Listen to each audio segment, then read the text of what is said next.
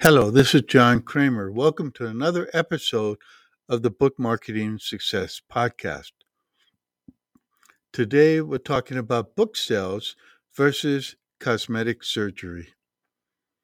In 2020, almost $68 billion was spent on cosmetic surgery in the U.S. That same year, only $25.7 billion was spent on books. What does this say about our priorities in this country? One thing it says is that we place more value on looking good versus thinking well. In marketing your books, you might be able to take this comparison between looking good and thinking well to promote your book more effectively.